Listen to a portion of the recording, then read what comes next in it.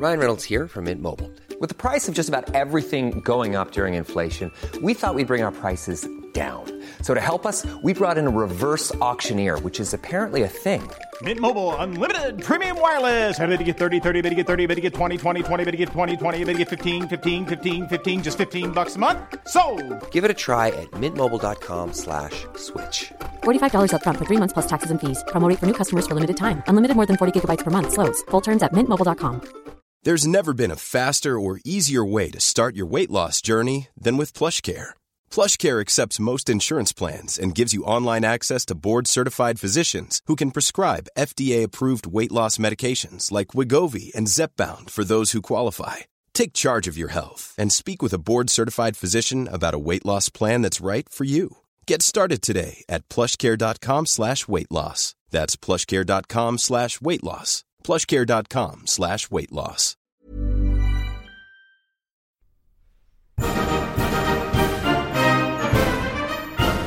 Many years ago, Riley Knight completed a degree in history. This proved to be a bad move, as it was absolutely useless for him. Until now. Here's some half-assed history.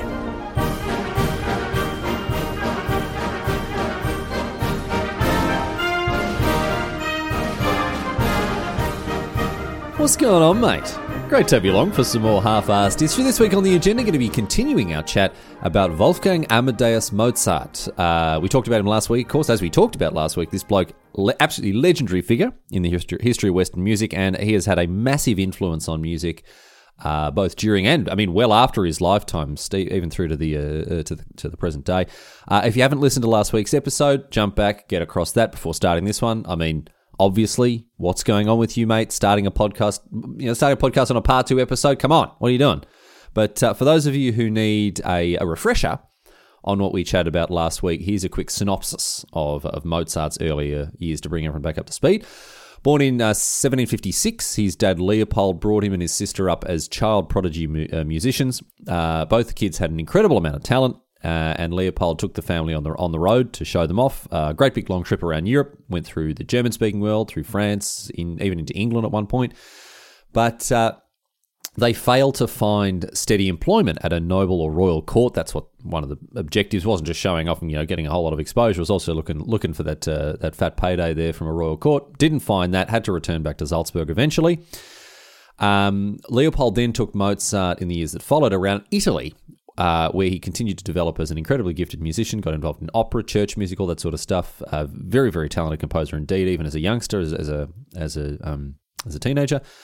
But still failed to find the position for his son that he was hoping for. Leopold couldn't find a lucrative spot for Mozart, and for, I guess, by extension, him and the rest of the family.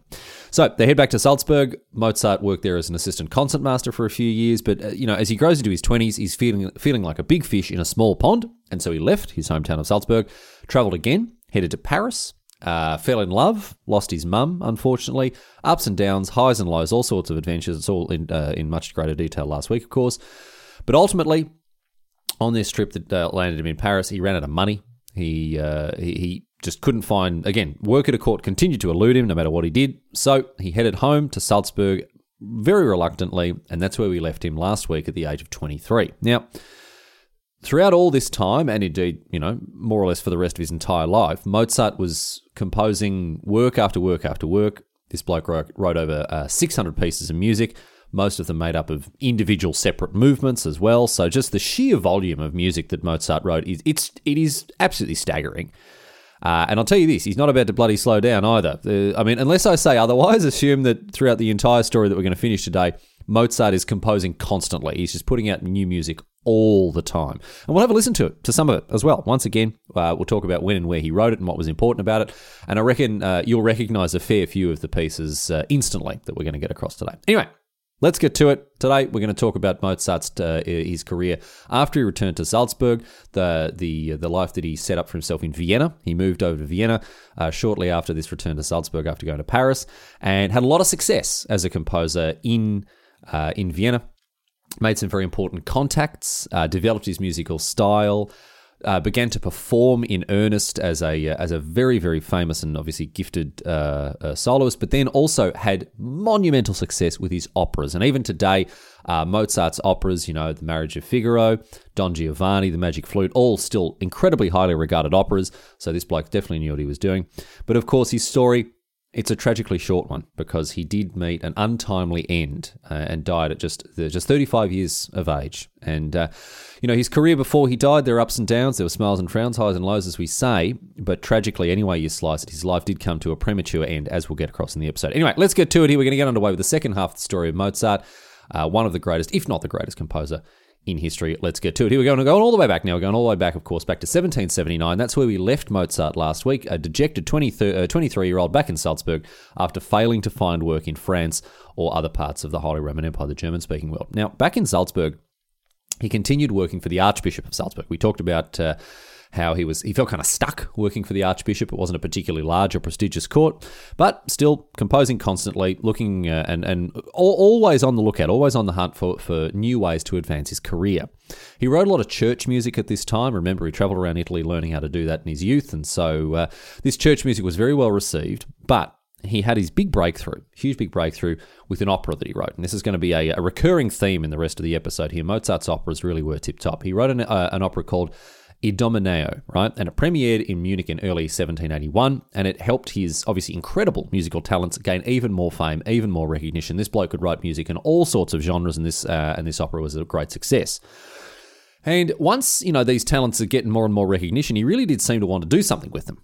Something more than remain in Salzburg and in the employ of this archbishop. And so, in March of 1781, right, when the archbishop summoned him to Vienna, Mozart saw this trip as a real opportunity for him. At the time, there were huge celebrations going on in Vienna for Joseph II, right, the Holy Roman Empire in 1780, 1781. There was a big celebration because he'd taken control he was now the ruler of all the Habsburg lands throughout Europe. Very, very powerful bloke indeed. And the Archbishop was there as part of these celebrations, and he wanted Mozart on hand as his employee in case he needed Mozart to write him a bloody emergency piano sonata or something, no idea. Point was, the Archbishop wanted Mozart there, and Mozart, more than happy to head over to Vienna. He saw it as an opportunity to make a connection with the Emperor Joseph II. Here's what he wrote to his dad about this, right? When he was given the invitation, or the summons, really, not really an invitation, when he was given the summons to Vienna as the Archbishop's employee, Mozart wrote to his dad and explained what he was going to do. He said this, "My main goal right now is to meet the Emperor in some agreeable fashion. I'm absolutely determined that he should get to know me. I would be so happy if I could whip through my opera for him and then play a fugue or two, for that's what he likes." So, in today's terms, Mozart was clout chasing, dude. There's no other way to describe it. He was clout chasing. He was ready to leave the Archbishop, well and truly in the rear view. He was hoping to work for the emperor himself and wanted to impress Emperor Joseph II, with his musical ability. And so this meant that when Mozart arrived in Vienna, obviously he's looking for opportunities to make some kind of contact with the emperor, and he is very pissed off to find out exactly how hard that is going to be, because the Archbishop wasn't keeping Mozart, he wasn't allowing Mozart to rub shoulders with the rich and famous and powerful. No, he was keeping him quartered with all the other servants. All of the other Archbishop's servants, the valets and whoever else, they weren't allowed to dine with the rich and powerful people in Vienna. They weren't hobnobbing around with these nobles and royals. And Mozart was lumped in with them. So he is not happy at all. He's not happy with the situation. But it gets worse, because the Archbishop, probably recognising that Mozart was on the hunt for a better position, the Archbishop forbade Mozart from performing in front of the emperor. I mean, a performance like that would have earned Mozart half his yearly salary with the Archbishop for one. But the Archbishop wasn't going to let Mozart get this opportunity, not only to get a big payday, but also to perform in front of the emperor. He didn't want this to happen, and with good reason, because Mozart was looking for a way out. So, as you can imagine, Mozart is not happy about this at all. Not a happy chappy. However, luckily for him, right, a bunch of other nobles, they come to the Archbishop and go, "What's going on, mate? Who'd you got that Mozart fella? He wrote that opera, Idomeneo, whatever it is, and premiered in Munich. Heard fantastic things about that. Isn't he supposed to be super gifted kid? Mate, we want to hear him. What's going on?" And so the Archbishop, all these nobles are coming to him saying, oh, let him play, we want to see him, we want to hear him, right? And he goes, bloody hell, I'm not going to be able to get out of this one. And so because these other nobles, weren't happy about Mozart being kept under lock and key like this, they wanted to hear him perform, the Archbishop caved. He gave in and he allowed Mozart to take part in some concerts in Vienna. He obviously fell victim to peer pressure, thankfully for Mozart, although he didn't let Mozart play in these big ones that were going to make him the big bucks, unfortunately, because again, he doesn't want Mozart getting poached. But Mozart did get the opportunity to perform in Vienna, and things went quite well from there. He was very well received. However, the relationship between him and the Archbishop, obviously, as you might expect, became very strained at this point.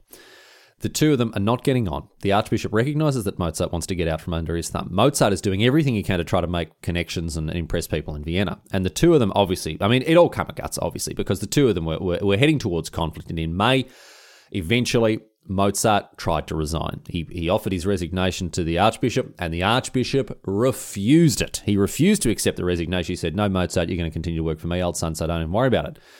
But Mozart, adamant that he didn't want to work for the Archbishop anymore. He tried again the next month in June. He tried again, offered his resignation, insisting that he wanted to quit. And this time the Archbishop, who at this point just seems tired of dealing with Mozart, who is obviously becoming, more and more of a pain in the ass to deal with, he's just determined not to work for the Archbishop anymore. The Archbishop accepted the resignation, but not in a particularly nice way. Mozart was kicked out of the Archbishop's retinue. And when I say kicked out, I don't just mean he was removed. I mean he was actually, literally kicked out. The story goes that the Archbishop's steward, as Mozart was leaving, came up behind him and gave him a great big kick up the arse as he left, right? Just to really ram the point home that he wasn't welcome with the Archbishop. But kick up the bum or no, didn't matter. Mozart was free. He was free from the Archbishop, and he decided to stay behind in Vienna as a freelance musician. He didn't have a patron, he didn't have a court to work for, but he'd been so well received in Vienna, he'd made so many contacts and the money was coming in, he decided he was going to make it as a freelancer. Now, his dad did not like this at all. Leopold, had brought Mozart up in the hopes that he would get some sort of lucrative fancy court position. He wanted him to make up with the Archbishop, stay in the employ with a regular income. But Mozart said, no, stick it up, you bum old man. I'm gonna work as a freelancer in Vienna. And the relationship between him and his father was a little strained from then afterwards. A little bit of tension between the two of them. Although they remained in constant correspondence, they constantly wrote to each other, and there seemed to be a decent deal of, paternal and filial affection. But on a more professional level, I guess, because, Leopold brought Mozart up to have the career that he wanted him to have, and there was always, and there's still debate today as to Leopold's role in Mozart's life, whether he was a tyrant, controlling, trying to micromanage and fuss over everything that Mozart did, or whether he was just a doting father that was attempting to make sure that his son, who was a little bit irresponsible and made some pretty rash decisions here and there, was kept on the straight and narrow. So the debate rages on, but any way you slice it, Leopold not happy with the decision his son's made, but it was huge for Mozart. Absolutely massive. An enormous step forward in his career, as you'll see. Not only has he got out from under the thumb of the Archbishop, he's now also finally standing up to the influence of his father, and he's doing what he wants, living the high life in Vienna. Now, in Vienna, he's having a great time. He's a free agent, had a fair bit of success. He's quickly established himself as just the finest keyboard player in the whole bloody city. He's entertaining everyone from Joseph II all the way down to the common unwashed people, with his incredible skill at the piano. Now, Joseph II did fall short of employing Mozart properly. In later years, he did offer Mozart some part-time work. We'll come to that. And he commissioned a couple of works here and there of Mozart, but, Mozart didn't get the position with the emperor that he wanted. But this didn't seem to matter too much because the work was still coming in, right? Work was still coming in. The performances are going well. He premiered more opera to great acclaim. He's performing throughout the city at different concert halls, whatever else, and generally had just a ton of success with the music that he's writing at the time. But also, not just the music. It's important to note that at this point in his life, he's having some success in other areas because during the conflict that he was having with the Archbishop, when things were very strained, obviously, maybe he didn't feel comfortable staying with the Archbishop's retinue, or maybe he didn't like the conditions, whatever else. But at one point, while he's blowing with the Archbishop, he left the Archbishop's household, I guess, or retinue, whatever else, and went and stayed somewhere else. And you'll never guess who he ended up moving in with. Remember last week we talked about the Weber family? Well, Mozart had given Aloysia Weber singing lessons and had fallen in love with her. You remember that? But then she became a big shot singer and ended up marrying an actor, so that fell through. But the Webers had moved from Mannheim to Vienna in the interim period and took Mozart in when he was bluing with the Archbishop. He needed a place to stay, and the Webers were like, mate, don't worry about it, come and stay with us, no dramas at all. Well, this time around, I mean, Aloysia, she's married, that ship has sailed. But this time around, while staying with the Webers, Mozart has his eye on another one of the daughters, Constance, right?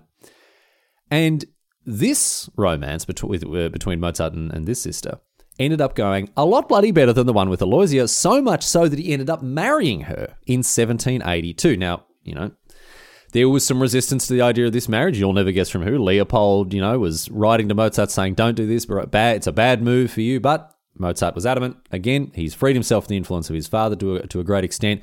And Mozart and Constance, they were married no matter what, all the same, father's approval or no, in 1782. He eventually did, give his blessing to the wedding, so it wasn't too bad. There wasn't like a huge rift between the two of them, but still, bit of tension, as I say. So, he's married, and they remained together all the way through to Mozart's death. They had 6 children together, although, very sadly, and not unusually for the time, only 2 of the 6 children survived childhood. But 1782, obviously the year of his marriage, the year that things really took off from Vienna, but also an important year for Mozart in another respect, because it was in this year that he wrote a piece of music that I'm sure fans of this podcast, Half-Ass History, will be fascinated to learn more about. He wrote a canon in B-flat major. You can find it in the Köchel catalogue number 382C. We're using the 6th edition today. And this piece is more affectionately nicknamed Leck mich im Arsch.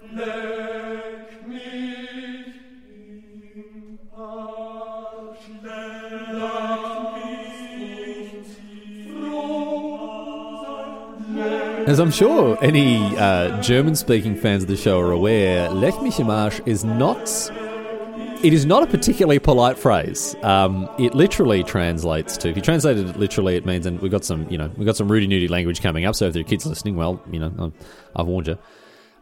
It literally translates to lick me in the arse. And this isn't how you would actually translate it. If you were translating from German to English, you would translate it more figuratively. It means kiss my ass, basically. A sort of dismissive phrase. Kind of rudely dismisses someone. That's how it'd be used in German in that context. Still not hugely polite, even if the English translation is a little less graphic. But the reason I want to talk about this piece of music is because, as I hinted last week, Mozart absolutely loved toilet humour. It is an indisputable fact. His letters, even some of his music, are full of talk about bums and poos and farts and everything, right? It's fantastic. For instance, one of the letters that he sent a cousin in 1777 had the very evocative phrase, are you ready for this one?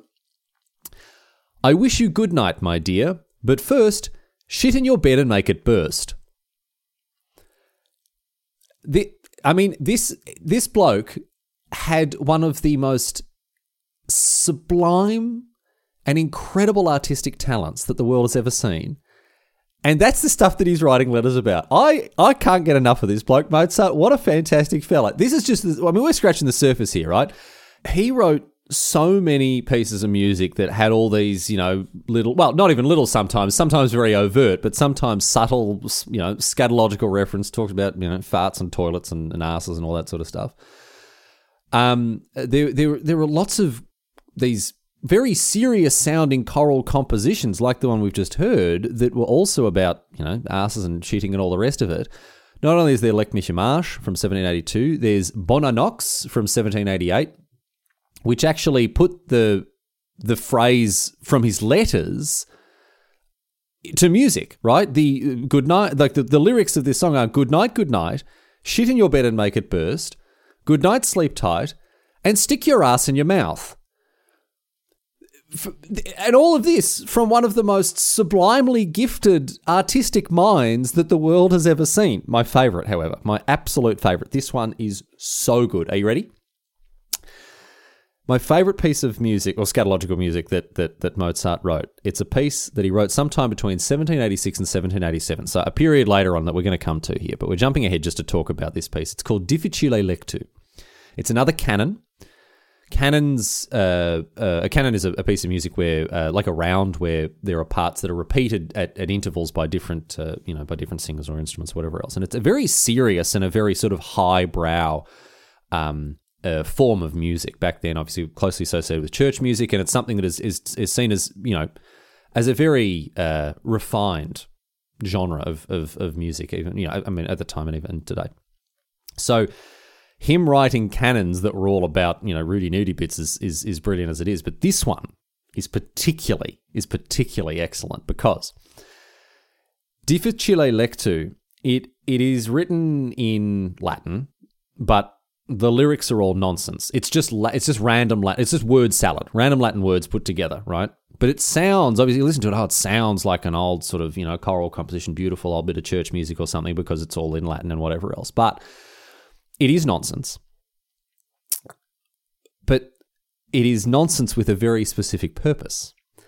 Mozart wrote this canon for someone specific to perform it, right? The famous tenor baritone Johann Nepomuk Pyle, right? And this bloke was, he was known for his very strong Bavarian accent. And anyone who knows anything about the German language will know that Bavarian German is, calling it German is maybe a little bit generous. Sometimes you'll meet someone from Scotland and they are technically speaking English, but you just cannot understand a single thing that they're saying. Bavarian in many ways is a lot like that. The accent is so thick and so incomprehensible to even, native German speakers sometimes. So this bloke, Pyle, right? One night they're hanging out, Mozart, Pyle, bunch of their mates, right? Sitting around a piano, just mucking around, having a good time. And Mozart says to Pyle, "Listen, I've written you this beautiful piece of music, beautiful canon it is. It's in Latin, and I'd love you to sing it for us." Now, I don't know if Pyle was suspicious. I will tell you this: Mozart had a great love of practical jokes. He was an absolute japester. He did love to really, have a lend of his friends, and there were many of his mates who he was constantly, making fun of or trying to pull pranks and that sort of stuff. So I don't know if Pyle was suspicious or not. But certainly some of the people in the room were about to have a great hoot and a holler when they found out what Mozart had done, because he hands Pyle this music that he'd written, this Difficile Lectu, and obviously Pyle has a look at it. Okay, starts to have a bit of a sing of it. Starts to have a crack at this piece of music that his good friend Mozart had written for him. But when he started to sing the lyrics, right? The one of the phrases in the song is Difficile lectu mihi mas et ionicu difficile, right? And when he started singing Difficile lectu mihi mas, well, lectu mihi mas, it ended up sounding a lot like Leck du mich im Arsch when a Bavarian started singing it. Have a listen.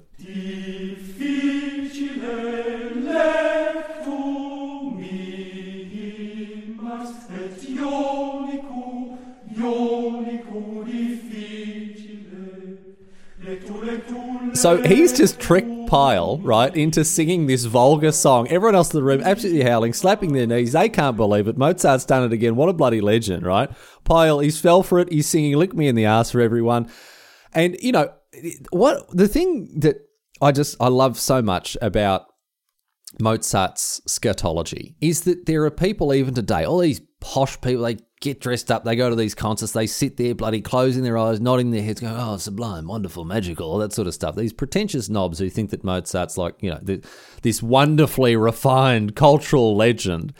And he's here bloody tricking people into singing about bums and whatever. Oh, it's just so good. It's so good. People admiring the serene, transcendental purity of his music, and he's hiding toilet humor in his songs. Absolutely brilliant. There's another joke as well. There's another hidden bilingual pun in Difficile Lectu. There's a bit. Have a listen to this. There's a bit where you sing the Latin word ionicu over and over again. Right? Have a listen. Ionicu, ionicu, ionicu, ionicu, ionicu, ionicu, ionicu, ionicu, ionicu, difficile.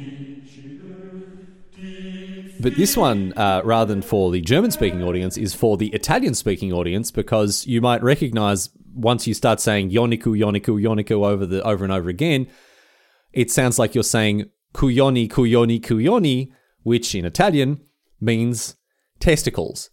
So not only has Pyle started singing, lick me in the ass, he then starts singing testicles, testicles, testicles over and over again. I mean, I'm on board. Transcendental. Absolutely sublime. This bloke was a genius. By all accounts, Mozart had an absolutely puerile, completely childish sense of humour when it came to, talking about, again, shit and farts and asses and all the rest of it. So I'd like to think, and maybe this is a little self-indulgent, but I would like to think that were Mozart around today, I'd like to think that he wouldn't mind listening to Half-Assed History. I do feel like he would, he would be amongst family listening to this podcast, wouldn't he? Anyway, good on you, Mozart, old mate. You might be the favourite composer of stuck-up posh wankers around the world, but at least you knew how to enjoy a bit of good old-fashioned toilet humour here and there. Anyway, even between writing true masterpieces like Lech mich im Arsch, Mozart still found the time to develop and learn and constantly challenge himself to become a better composer. He studied other hugely famous and influential composers from the past. And as we move from 1782 to 1783, Mozart, he's engrossing himself in the works of George Friedrich Handel, Johann Sebastian Bach, right? Don't forget, he'd been tutored as a kid by Bach's child. And so he spent a lot of time studying these Baroque masters, had a very strong influence on his compositional language, on his writing, and there was another thing as well that really helped him develop as a composer to a greater extent that his mastery was already incredible, but he was only getting better and better. And in 1784, he struck up a friendship with none other than Joseph Haydn. You might have heard of Haydn, another enormously important classical composer, largely considered the father of the string quartet.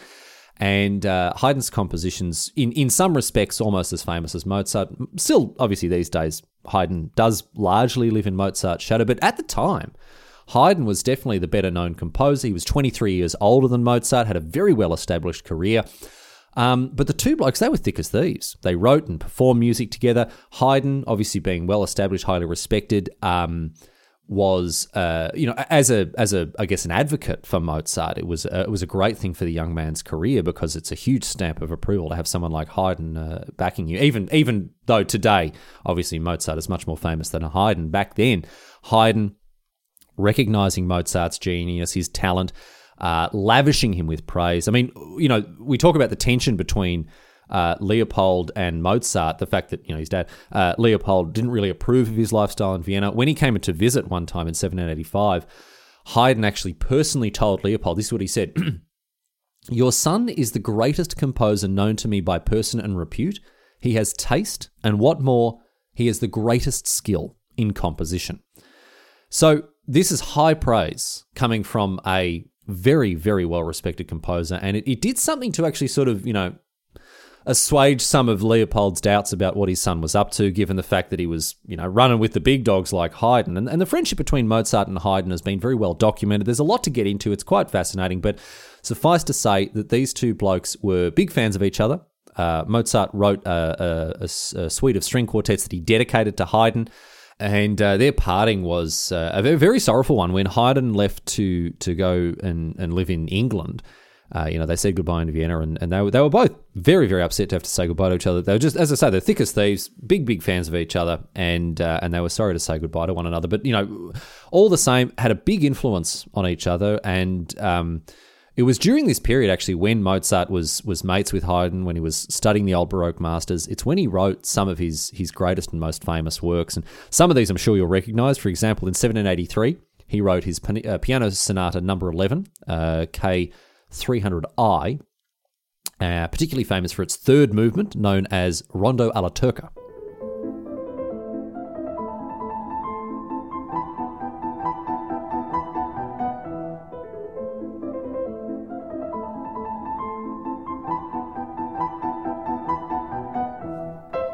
Other works, such as his famous Piano Concerto No. 21 in C major, K467, were, just as famous, just as well received back then as they are today. No. 21 is these days known as Elvira Madigan, due to it being used in a 1967 film of the same name. And it was one of many piano concertos that Mozart wrote between late 1784 and early 1785. And one of the things that's really important about these piano concertos is that Mozart performed them himself personally. He premiered them in Vienna in front of rapturous audiences. His piano concertos were revolutionary. He was redefining the genre. And when he gave these performances, so many people were clamoring to see, music develop before their very eyes, before their very ears, I guess. So many people wanted to see him perform that he had to start booking larger venues. The usual concert halls and the theatres that you'd use for a thing like that, they were too small. They were packed. There were people out the door who couldn't get in to hear him play. And so instead, he took the unconventional step of performing these concertos for the first time in ballrooms, in large halls in apartment buildings. People flocked to hear him perform his latest works. It may not sound all that different to us these days, but Mozart's work was transformational. It was, as I say, he was changing entire genres of music in the same way that a band like, the Beatles changed Western music forever in the last within the last century. So too did Mozart almost 200 years previous, although, there probably weren't as many screaming girls at Mozart's concerts. But perhaps you can imagine Mozart filling these ballrooms, grand big opulent settings, with people all clamouring to hear his latest work, sitting down in March 1785 and watching Mozart himself sit down at the piano and begin to play.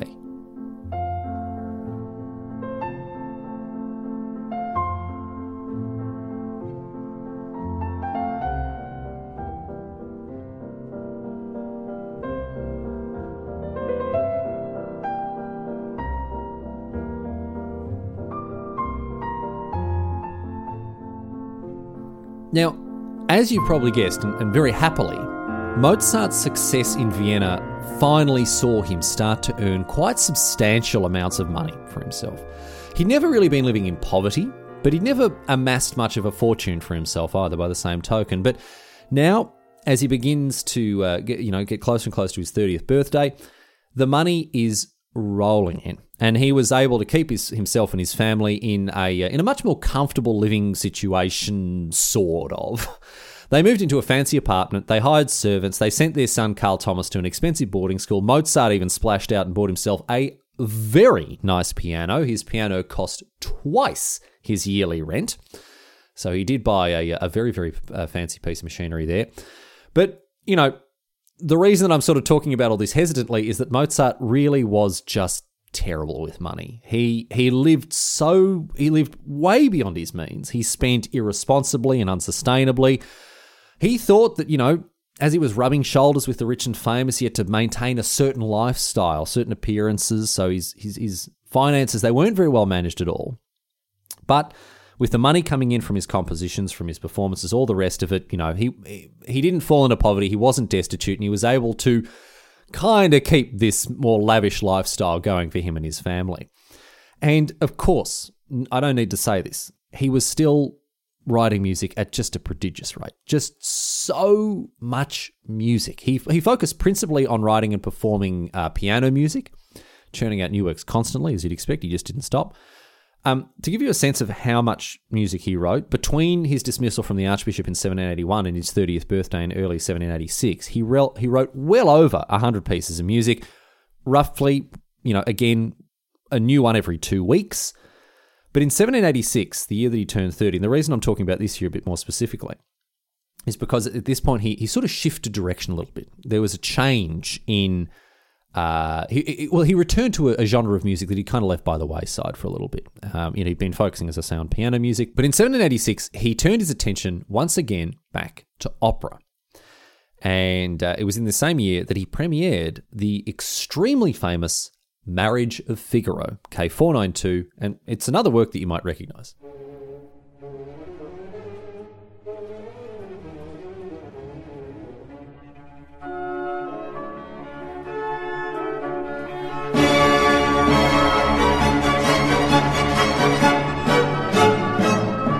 The Marriage of Figaro is generally considered one of the best operas ever written, and even today, it's immensely famous. It premiered in Vienna on the 1st of May 1786. Mozart himself conducted the orchestra, and it was so well received that on the opening night, they had 5 encores because people just wouldn't stop applauding.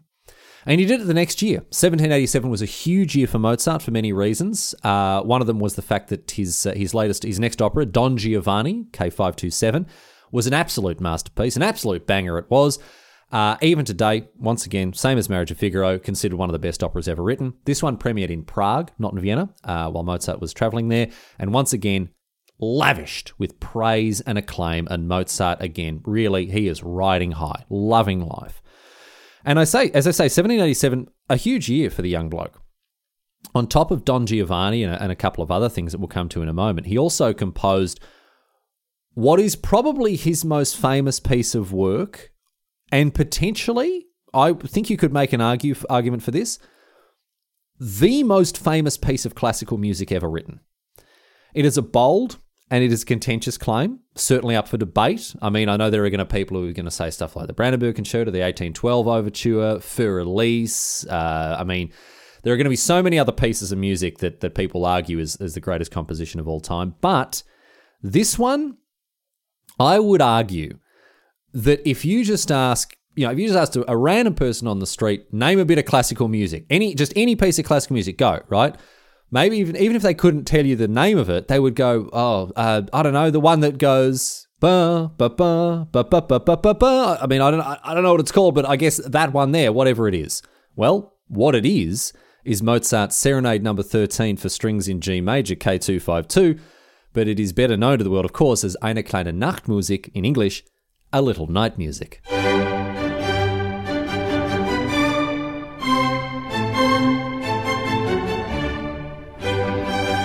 This has to be one of the most famous and one of the most instantly recognisable pieces of music ever written. It is something that I would stake a fair bit of money that every person listening to this podcast has at least heard or heard of. Even if you didn't know Mozart wrote it, even if you didn't know it was called Eine kleine Nachtmusik, you will have heard this piece of music. I mean, it's used in audiovisual media to establish a setting, a mood, or a scene as being posh or snobby or rich. It's used as backdrops as musical backgrounds in a fancy dinner or garden party. It is ubiquitous to the point that it is overplayed. It is the piece of classical music. But here is the best thing about Eine kleine Nachtmusik. Here is the absolutely fascinating thing about this piece of music. It wasn't famous or popular or even heard of in Mozart's lifetime. He wrote it, it's thought, as an afterthought, as just one of those little bits of music that he was constantly scribbling away at, just another little composition that was sort of written and fell by the wayside. It might have been a private commission. We don't know this for certain, but it might have been, commissioned privately from someone and then premiered and performed privately for that person. Although, again, we don't know that for sure. But we do know that it was never popular during Mozart's lifetime. In fact, may never have been publicly performed, as it wasn't published until 1827, years after his death, right? So one of the most famous and enduring pieces of classical music ever written was something that Mozart might have just sort of, thrown together one afternoon when, I don't know, maybe he was just a bit bored, just another piece of music, and it is turned into one of the most famous and enduring pieces of classical music ever written. And for Mozart, it was Tuesday. So such is the absolute genius of this bloke. Another interesting thing that happened in 1787, it was the year that young Ludwig van Beethoven was also in Vienna. He came to Vienna to seek out Mozart. He wanted Mozart to tutor him in music. Now, unfortunately, there are no reliable historical sources that indicate that the two ever met. Mozart was enormously admired by Beethoven. Beethoven travelled to Vienna at the age of 17 to try to meet him and to try to, persuade him to become his teacher. But while there are some claims that people have made that the two of them did meet, the broad consensus seems to be that they probably didn't. And Beethoven didn't stick around in Vienna for too long, only a couple of weeks. So that the two, they probably never crossed paths. Beethoven obviously would go on to have a musical career that was just as legendary, as influential as Mozart's. And Mozart had a strong influence on Beethoven's music, but they probably didn't meet.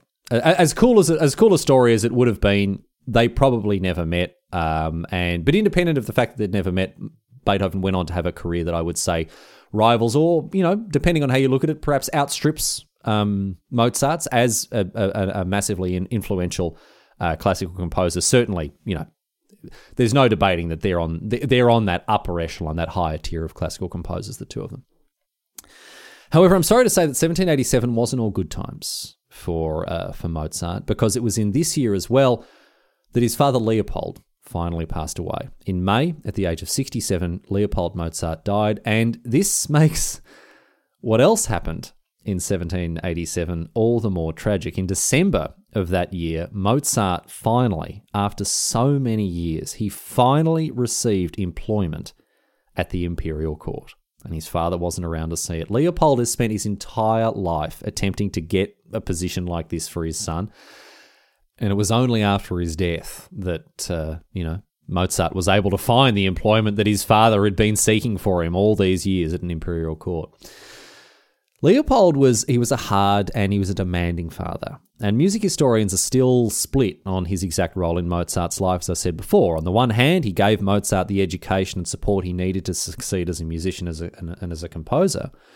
But on the other, he was harsh and tyrannical, and even when Mozart moved away to Vienna, Leopold still attempted to manage much of his life. Now, as I said before, maybe this was the best thing for Mozart, as he wasn't a particularly responsible bloke when it came to, as we say, for instance, managing his finances. So the debate continues as to Leopold and Mozart's exact relationship. Leopold, didn't like Mozart living in Vienna, but then again, after visiting in 1785 and meeting Haydn, who, don't forget, lavished praise on Mozart, Leopold seemed to come around to the idea a little bit, and they wrote back and forth constantly. But there was always some tension between father and son, right up to Leopold's death in 1787. So it is another fascinating relationship that Mozart had, and something that people still unpick to this very day. And Leopold is a controversial figure in the history of music and in Mozart's history, and people still debate his exact role in his son's life even today. Anyway, as I say, the final thing that happened in 1787 for Mozart that was huge news, he did finally get this imperial appointment that he sought, although it was just part-time. It wasn't a full-time position, and it didn't attract a huge salary, just a bit of a side hustle for Mozart there, but the duties were light. Just had to write a couple of pieces, a few dances and all that sort of thing, every now and again. And the money was most welcome, particularly in the coming years, because, as I mentioned, Mozart, he didn't manage his money all that well. And this came back to bite him on the arse a little bit towards the end of the 1780s as times began to get tough. In 1788, the Austro-Turkish War broke out. Now, this was not good news, not just for Mozart, but for, Austrian musicians, performers, composers, and artists of all kinds, because the conflict took people's attention away from the arts. And, more importantly for Mozart, it took the aristocracy's money away from the arts. The aristocracy was spending their money on war and not on music. This meant fewer commissions, fewer performances, and a lot less money flying around in general. And in turn, that meant that Mozart and his family, they had to curtail their expenditures. They had to cut down on the silly money they were, chucking around. They moved out of their expensive apartment. They moved to a suburb of Vienna. And ultimately, Mozart, because of the general turn down in work, he was forced to resort to borrowing money off of his friends to make ends meet. And this change in circumstance for Mozart, the bloke who had gone from giving, these incredible recitals of his piano concertos in front of packed audiences, conducting operas that were given rapturous standing ovations, 5 encores, right? This bloke, it hit him pretty hard. It seems to have, caused him to spiral into depression a little bit, because for the first time since he started composing, Mozart's musical output slowed quite significantly. From 1788 to 1790, there was a decrease in his prolific composing, although it has to be said, some of the pieces that he did compose during this time, even if there were less, the quality of the ones that he did write were not diminished, and some of them were affected by his headspace here. And one of the most famous pieces of music that he composed during this period, it went on to become very famous, an instant classic, It's his Symphony Number 40 in G minor, K550.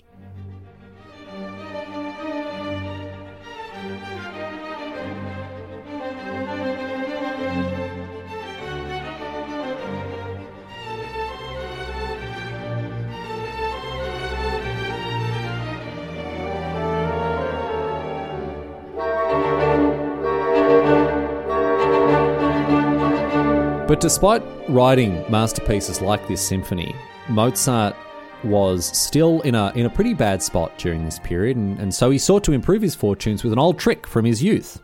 He hit the road. He went on a journey. He travelled to seek his fortune. From Vienna, he travelled to Prague, Dresden, Leipzig, and Berlin, and ultimately he performed in front of the King of Prussia, Frederick William II, who was the nephew of Frederick the Great, episode 1, get across it. And Frederick William commissioned a series of string quartets and piano sonatas off Mozart, but aside from this, the trip didn't really seem to bring him the financial success that he was hoping for. But then again, when you think about it, all the trips he did when he was younger didn't either. So I don't know what he was hoping for, but look, I don't know. Got him back on the road, got him performing, traveling, all that sort of stuff again. In any case, he returned to Vienna after having been on the road for just a couple of months. And apart from a few smaller trips to other German cities in 1790, he remained in Vienna for the rest of his life afterwards. And I'm very sorry to say that wasn't a very long time at all. In 1791, things did begin to improve for Mozart on many fronts. The last few years had hit him very hard. He hadn't been in a good place professionally or personally. But in 1791, things started to turn around a little bit. He got back into composing in a big way. He wrote famous works like his opera The Magic Flute. He had more money come in as well, thanks to the success of some of the dance music that he'd written. And he was able to pay off many of his debts. He greatly enjoyed premiering and performing, these new, highly acclaimed works like The Magic Flute. The Magic Flute in particular was a huge success as an opera. But even with all of this, tragically, Mozart didn't live the year out, and he was dead before the end of 1791, aged just 35. Now, what happened to him? I'm sure you want to know. And the truth of the matter is that even today, we're just not completely sure, and historians still argue about it. Even the lead up to his death, there's controversy. There are arguments about exactly where he was at, about his physical and mental health in the time ahead of his death. The traditional story is that he was in a slow but steady decline towards the end of 1791, and he claimed to his wife that he was sure that he was being poisoned. But more recently, this theory has lost a lot of favour amongst historians who cite the letters that he wrote in late 1791 as showing Mozart to be in very good spirits and filled with energy. So why has there been this persistent misconception about the time leading up to his death? Well, because it was a very good story. It made for a good story. Around the time of his death, Mozart was working on a monumental piece of music, a Catholic Requiem Mass, basically a huge and advanced and very complex choral work that is used to commemorate death.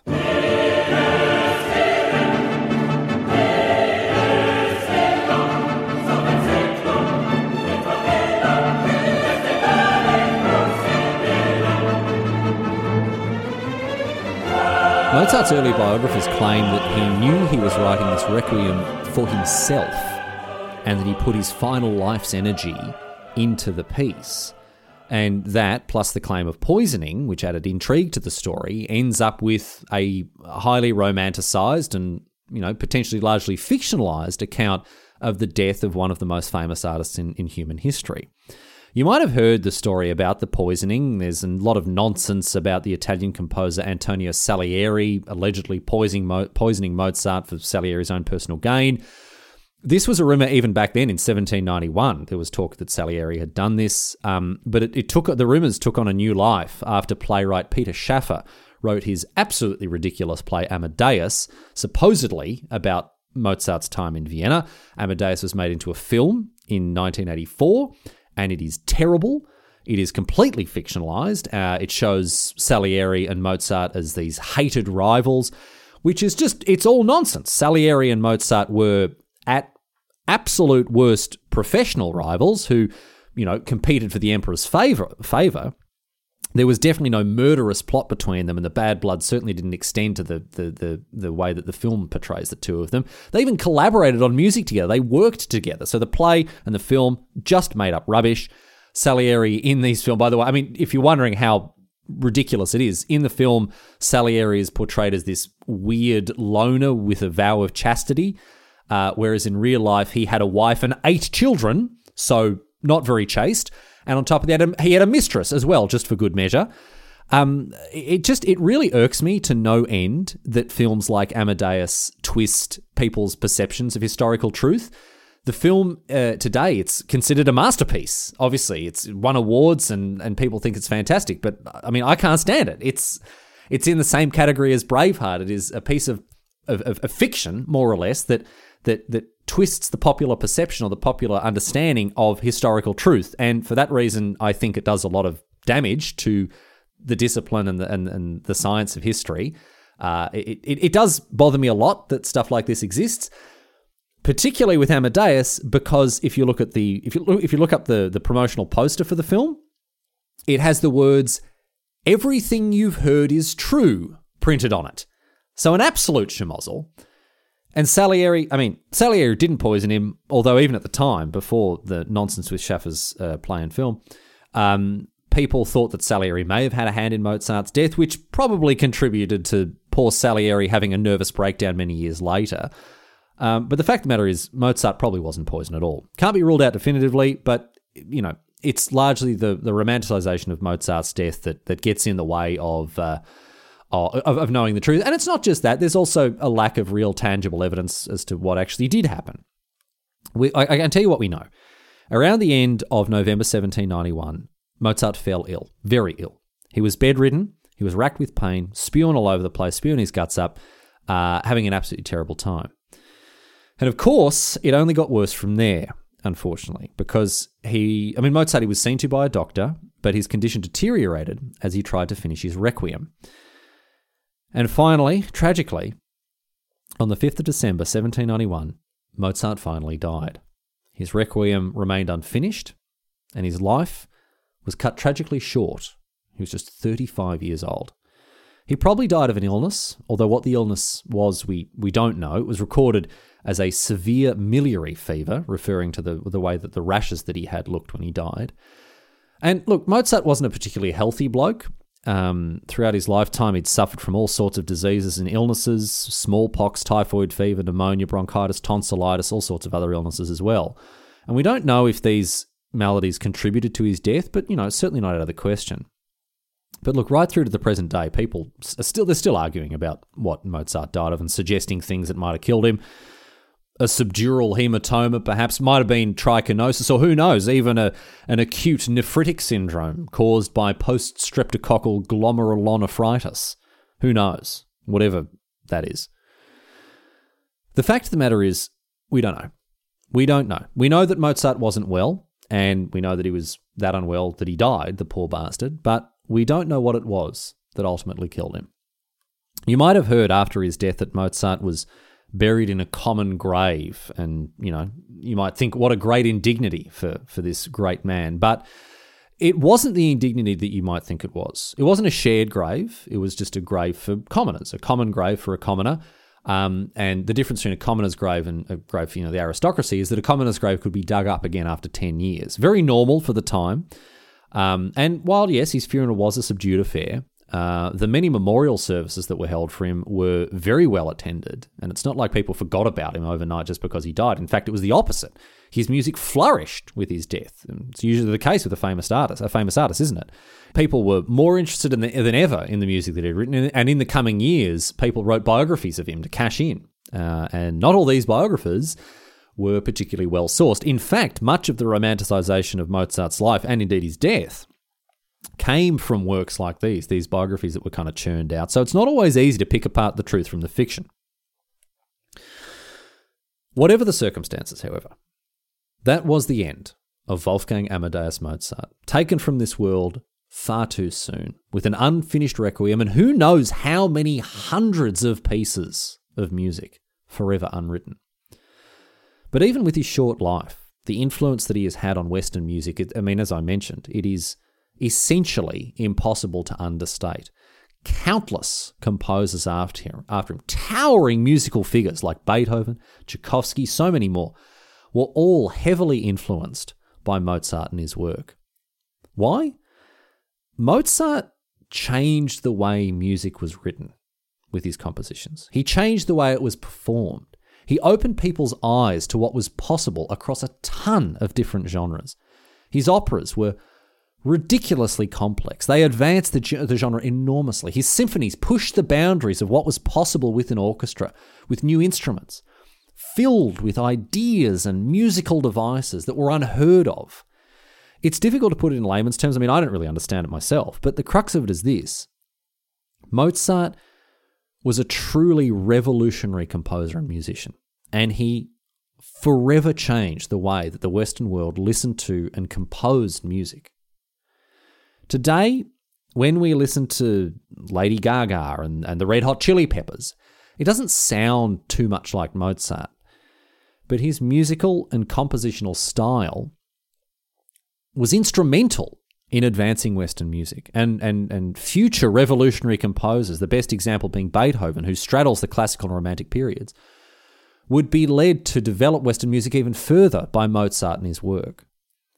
So the next time that you pop on your headphones on the way to work and you enjoy a bit of Ed Sheeran, think of Mozart and think of the revolutionary and unbelievably prolific composing that he did throughout his short life to help get Western music to where it is today.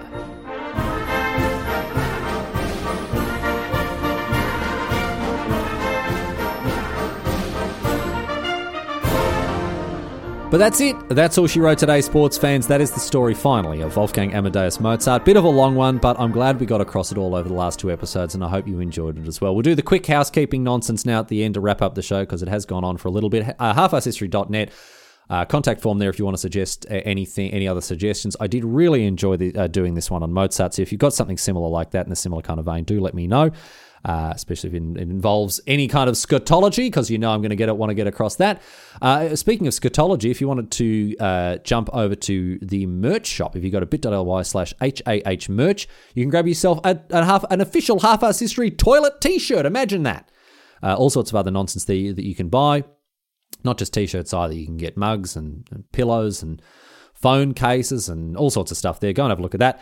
And if you want to support the show directly on Patreon, patreon.com/halfasshistory, get across it, get early access to episodes, uncut episodes, show notes, all sorts of stuff there as well. Thank you for listening. Thank you to the Patreons for supporting me week in and week out. Good on yous. You're the real MVPs. And that is that. See you back here next week for more nonsense. Until then, leaving you, of course, with a question posed on Reddit. This one comes to us from Reddit user Quality Salves, who asks, since classical music often relaxes people and can help them sleep, were audiences at Mozart's concerts just passing out and sleeping through them?